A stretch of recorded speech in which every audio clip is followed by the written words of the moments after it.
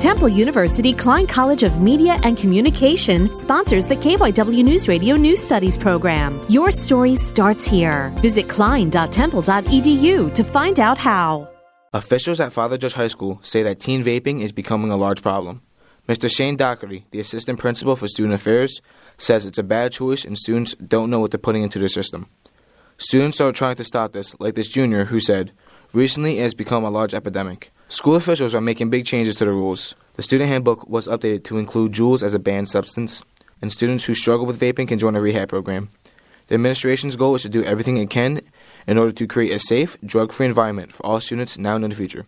Luis Morales, Father Judge High School.